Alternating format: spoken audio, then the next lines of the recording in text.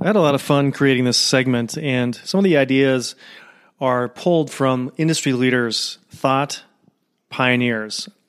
I just came from a conference, a World Congress, where the whole title or mantra is to redefine medicine, to create a personalized or unique approach to solve problems on a global level, from the smallest health concern to overwhelming chronic disease. It's just fascinating being around about 5,000 forward-thinking minds.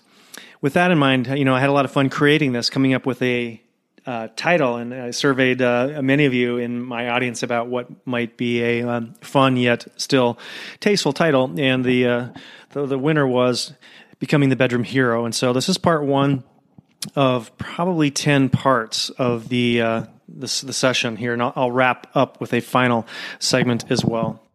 Although this primarily focuses on men, there's obviously two partners involved, and there'll be some sprinkling in of things that relate to the female partner as well. So I first want to start just by defining the problem, and I work in the men's health space primarily, and it always surprises people when they hear these numbers. They think that it can't be that real, and the reality is that they're probably even higher than what current statistics are showing, because people, they don't like to talk about it. It's embarrassing.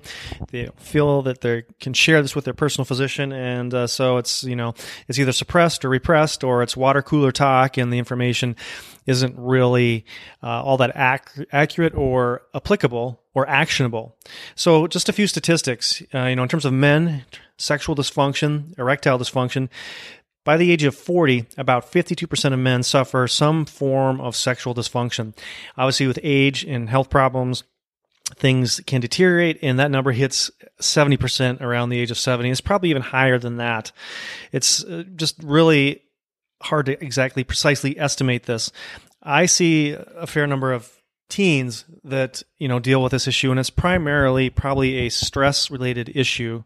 There are certainly other factors to consider, such as low testosterone. There are some endocrine things that can cause this, medications and side effects, lifestyle. I see a fair number of teens and college kids that are quite overweight, and that has a huge impact on sexual health. And so those are just a few things to take consideration for younger people out there.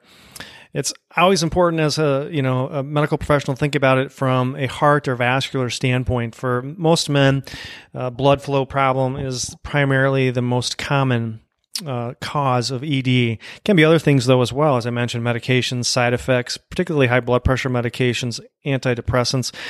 A lot of those tend to have sexual side effects. Diabetes, alcohol intake, illicit drugs, hormonal problems, and something that's often overlooked also is trauma. I see a fair number of men that have been involved in car accidents, maybe had some back surgery, worst case scenario, a pelvic fracture, and that all can potentially affect and interrupt or disrupt blood flow. So it's not just a single entity for most people, but it's important to rule out some of the other things. So, I know a lot of people listening to this probably want to just take a pill and forget about it. That's a common mindset, at least in American health and mentality.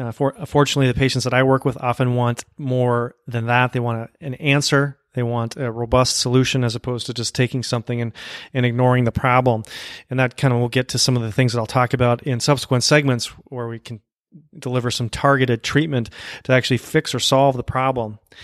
I want to move on and back to the obesity issue. Obviously being overweight has its own health implications, but one of the biggest things in terms of sexual function is the belly. Just looking down at the belly, if you have somebody who's got a very large abdomen, it's actually the fat around the organs, the visceral fat that is a active endocrine organ. And what happens is there's an enzyme called aromatase. And what aromatase does is it transforms testosterone into estrogen. And although some quantity of estrogen is beneficial in both men and women, obviously, having testosterone shuttled into this path is detrimental for sexual function, sexual health, and some other issues, which can, be easily seen with, men with large breasts or man boobs. That's a sign of estrogen dominance, among other things. The other point I wanted to bring home is when the issue is addressed proactively, which makes many cringe at the thought of going and actually talking to somebody about this, the early stages of ED are a sign of generally something else. As I mentioned, a side effect from a medication, a lifestyle choice, smoking, alcohol, illicit drugs, a variety of other things. And so if intervention can be directed at the early stages, the outcome long-term can be different, not only in terms of ED and sexual health, but also heart disease, diabetes, cancer, Alzheimer's, all those other things that go along with not only diet, but also lifestyle choices. As the problem persists and becomes, what's called late stage in medical parlance, there's actually some structural damage that's already been done. The vessels are damaged. They're likely blocked, just like the arteries of the heart can become blocked. There may be some other problems with the veins or the nerves. People with diabetes long-term actually affects the function and health of nerves, just as a diabetic patient can get some neuropathy, numbness, tingling, pain, burning in their feet and legs. The same thing happens throughout the body, including the fingers, but also, for the purposes of this discussion, erectile dysfunction and sexual health. The next point to bring home is that there's a lot of things that are available on the internet, and people cross their fingers and hope that what they're getting is actually what they think they're getting. But the reality is a lot of these products are tainted. They could be toxic. They could be adulterated. Sometimes they contain active ingredients. Other times it's purely a placebo effect. And unfortunately, I've seen some patients with some unfortunate, uncomfortable, unpleasant results from what I'll call gas station medicine, so to speak. So the final point to bring home is there is a condition called priapism. It's a painful, sustained erection. It's abnormal. It's something that cannot be ignored at the risk of penile health. I've seen patients in the emergency department with this, and the condition can damage the penis itself, including long-term effects with blood flow and nerve function. So take that in mind. No matter what solution you are seeking, discuss all potential side effects with your prescribing person.